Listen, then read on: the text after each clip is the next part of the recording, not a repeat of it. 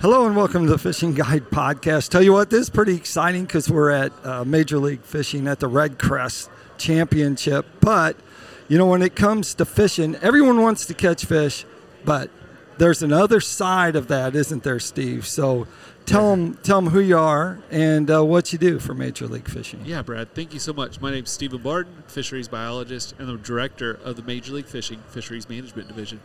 Yep, but so that's kind of a big title, but you have a lot that you do. What do you think, if you had to put it in the things that you do in the categories, how would you label that? You have habitat, you have everything, don't you? Exactly. That's so simple for us. We actually did quite a bit of research before we announced our Fisheries Management Division. And right. We really focused on 4 areas, Brad. Okay. We've got fish care. All right. Major League Fishing inherently has great fish care. We got fish care. That's one of our pillars. We've got education.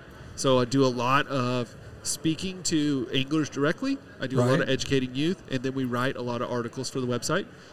Then we have our research department, where I work collecting the data every single day from our competition and providing that to state agencies. And I also work with universities and state agencies to do research projects at our events. And then finally we have fisheries enhancement. And fisheries enhancement's that fun part where we get our hands dirty, we build habitat, do vegetation, planting. We get to work in the field and actually do fisheries work. I think I saw something where you guys were doing some fisheries where you were talking about fish care. Okay. And you were really going in depth on how you're going to improve that and get the fish. I thought they said grow the fish bigger, but yeah. Were you talking about that? No, exactly. This is exactly what we do, Brad. So we have what we call our Major League Fishing Lunker DNA Initiative. Oh! Yeah, you nailed that one. I like that. So what we do is every time one of our anglers on the Bass Pro Tour or anywhere where one of our live release boats is, when they catch a fish over 7 pounds, we do what's called a mouth swab. So we take this little swab, we uncap it, we rub it on the tongue of the fish, and we close it up. And then we send that to Auburn University. And what they do is they do a DNA analysis on that fish. And so what we get back is Florida genetic versus northern genetic, because those are 2 different species. We get that, and then we also get the percentage that is crossed, as in, is this a first-generation cross, or has this happened throughout its lineage? Really? So, Brad, what that is allowing us to do is look at where do Florida genetics either naturally or currently occur in the United States geographically. So we can find a northern boundary on a pure Florida. Where can it occur? And then we can also see, not on a population level, but on these superior size fish, over 7 pound, the big fish. Wow. What genetic grows to that superior size in those fisheries? So this is first of its kind in the industry, a league that's really focused on, let's figure out the science behind how to grow these bigger fish and then stock those fish that select genetic later. Right. And so how many fish, this is April, do you know how many fish that you've had come in over 7 pounds? Oh, that's an easy one. So we have the Bass Pro Tour, one event so far. Well, they come to my house, right? Like, I get the samples. Okay. So we've had the Bass Pro Tour, but we've had 2 Tackle Warehouse Invitationals, and we've had about 4 other events where our release boats were. And we have about 49 samples exactly right now. 49. At the house. Over 7 pounds. Over 7 pounds. And those fisheries, we have some from Texas. We have a 13-pound fish from Louisiana. Wow. We've got some from Florida, of course. And then we'll start as our northern swing starts. We'll get the really important ones. The important ones come from Missouri, Tennessee, maybe even Kentucky. Like those areas that have a little bit more question on what Florida genetic might be in the fisheries at this time. So is that just a largemouth thing? It's not a smallmouth thing?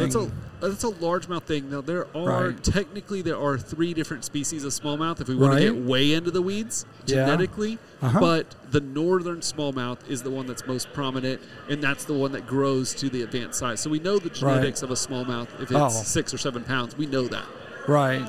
I gotcha. So, you know, I always am wondering that you guys go out there and you get all the samples, you learn like where all the fish come from. Do you guys like you always pound the big fish? Do you always catch the big fish? No. And why don't you fish tournaments if you know all these answers? I will explain that. That's such a good question. So I grew up just like you did, where I'm fishing and, you know, I'm at a pond or I'm at a lake and I'm thinking, oh, I've got to catch one more, because if I catch one more, this will be my 5-fish bag, and then I'm in my head pretending I'm at the Classic, and, you know, I put myself in that situation. But as I got a little bit older, I realized I wasn't driven by competition in fishing. Right. I want to figure them out. Right. I want to figure out exactly what the pattern is. I want to catch as many as possible. Right. But I don't want to beat you doing it. I want me and Brad to have a good time together doing it. Right. So instead, what I learned that I was really intrigued in is business. I like competition in business. Right. So to me, getting a biology degree, I'm a private biologist. I don't work for the state. Oh.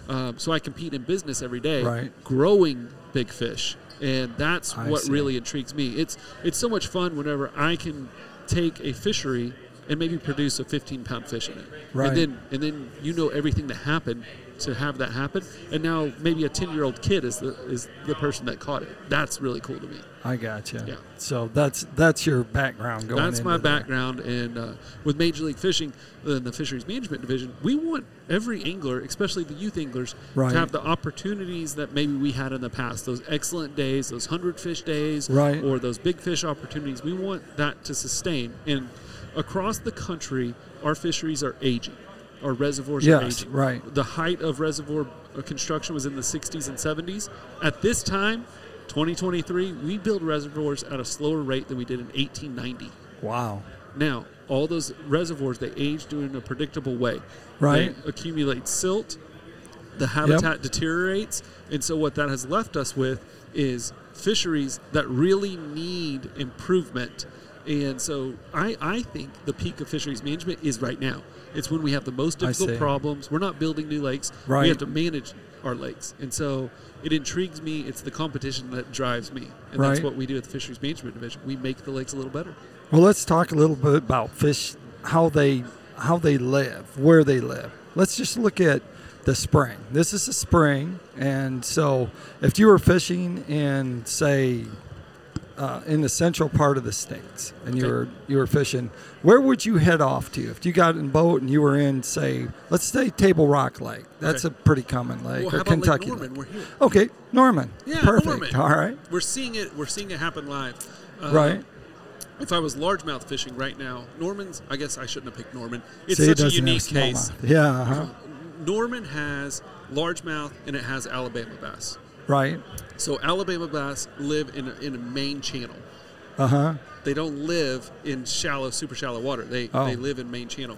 Right. So if I was fishing Lake Norman right now, I'm going to head shallow because I want an opportunity to catch those bigger largemouth, right? Right. And I know that's where they're going to be. And they're going to set up for spawn. Alabama bass spawn slightly before largemouth. Right. So they're hitting their beds right now. So I'm going to head to tributaries. I'm going to head to those skinnier waters. Lake Norman's about 5 foot low, so it's easy to see them right now too. But it's a spawning tournament. If I was on Table Rock, we talk about it's probably another month behind this. Right. It's unfair because I have all the MLF data, so I know exactly where the smallmouth are right now. But I would look for a contour line. Let's say 15 foot, 10 foot, and I would identify that contour line, main lake, main points leading into those channels. And if I could get a bite on a specific contour line, that's what I'm going to focus on. Right. Contour this time of year, because they're moving up vertically and they're picking their staging to move into spawn. So what do you think major differences are between a largemouth and a smallmouth? So largemouth are visual predators. Okay. Number one. That's how they're going to hunt. They're going to hunt visually. All right. We consider them to be ambush predators in the fact that they like to hide and wait to capture forage. Right. Where a smallmouth uses a lot more of sense of smell. Really? So they will identify fish from a further way away. It's to see something, you have to have water clarity. To smell something, you just have to be in proximity, and you have to have current bringing it to you. So smallmouth will travel a little bit further. Smallmouth will also orient themselves around a habitat, but not stuck next to it to ambush. So they will swim further for their forage. Largemouth typically are in what's called the littoral zone. And the littoral zone is the part of the reservoir where sunlight penetrates to the bottom. And that's also the area that most typically grows grass or aquatic vegetation. Right. So I would look for largemouth around that aquatic vegetation, where smallmouth, they can be in the littoral zone.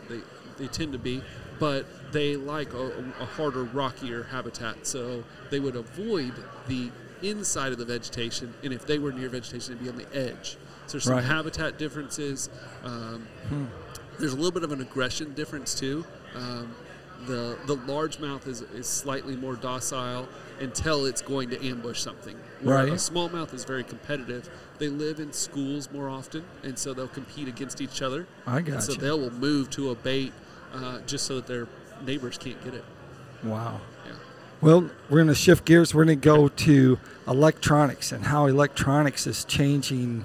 You know, it's probably changing the fisheries because of where the fish are located or where the anglers are located to catch the fish. So tell us your view on it. Give us your opinion on that. Well, I mean, technology is advancing quickly, and in fisheries management, we're using it the same way anglers are. There you go. I have forward-facing sonar on my survey boat. I can see fish out ahead of me as I'm surveying a lake. We use electronics to map reservoirs and give us real-time data on aquatic vegetation, depth, and silt. So it's a really big benefit for us. But on the angling side, and what it's doing is it's allowing anglers to advance their skill of finding fish. Okay. It still takes, if you identify a fish, even if forward-facing sonar, you identify where a fish is, you still have to be accurate enough with your cast. You have to have that skill to be accurate with your cast to present the bait. You have to have the right bait selection to make that fish bite. And you also are now learning, I like to say, like when you fished with your grandpa and he said, you've got to be quiet, the fish can hear you. You're learning that is true because you can now see the fish and see that as you're getting closer, they're hearing the boat, they're swimming away. Right. And so I think forward-facing in the new technologies, they're fixing and helping with the learning curve for new anglers. Right. For us anglers that have been doing this for a long time, it's just solidifying things that we already knew. Right. And in a way, it's when you talk about the fish population, it's kind of hard because the one tournament, they release them after they're caught. But let's talk about the invitationals and BFLs, even down to BFLs. Yeah. So how is fish management being taken care of? Okay. When people go, well, they got live scope and they're catching all the fish, and you're at an invitational, what's your response to a person that says that? Yeah, we are. So whenever we do a 5-fish limit tournament with a weigh-in, the hard part is we're culling fish throughout the day, and we're selecting our biggest 5. Right. So we are taking an advanced size fish from that environment, and we're moving it to a weigh-in location. Right. As a tournament organization, we have a responsibility, and that responsibility is to take those advanced size fish and do everything possible to make sure that those fish are released back in that environment. So we have the live release boats. We have 5 of them at Major League Fishing that travel to all of our events. Those live release boat teams, I asked them whenever I got here, I said, how long have you been doing this? And the average response was 20 years. Wow. Yeah, so most of our guys, they're good at it. They're really good at it. They can fizz fish. They can, apply the right amount of salt, oxygen, things like that to recuperate fish. Right. So on the angler side, we need good live well care. You get the fish to our weigh-in, and we have a 97% live release. Wow. We initially had a 99%, and I did something that was kind of controversial. I said, at the butt board, the fish is alive, right? It can move. That's a live fish. That's how every league does it. I said, let's redefine that. Well, those fish are alive, but let's get them to the boat, and let's look at how do those fish, are they going to be released and thrive? So now instead of live release, I call it thrive release. Okay. Right? We have 97% thrive release. Those fish are fish that I know are going to go back into the system and thrive. Right. Now, as a general rule, most of our reservoirs in the United States are under-harvested whenever we talk about bass species. Okay. So we need some harvest. The tournament is not the place to do that because we're taking advanced-sized fish. We don't want to harvest advanced fish. we need to harvest smaller fish. So there is some education that has to occur on what types of fish need to be removed, because every reservoir has a carrying capacity, and as reservoirs age, that carrying capacity goes down. So the reservoirs that we have that are carrying the same number of fish, this fish can become more stunted or smaller at those small sizes. So we need to harvest more of those juvenile fish. We need to protect the big advanced-sized fish, and we need to do everything we can whenever we're at our events to do that. And I think we do a phenomenal job at it. There you go. Yeah, and that's just with experience. That's nothing that I can claim credit for. That's experience of the live release teams. Awesome. Yeah. That takes us up to Tackle Time. Tackle Time sponsored by PICO Lures. PICO Lures has a complete line of hard and soft baits. They catch all kinds of fish, including those big largemouth, over 7 pounds that we've been talking about. Walleyes, crappie, they got everything you need to catch them. All you have to do is check them out at picolures.com. Steve, if they want to find out more about what you're doing, or if they want to get in contact with you, to talk about conservation or something, where would they go?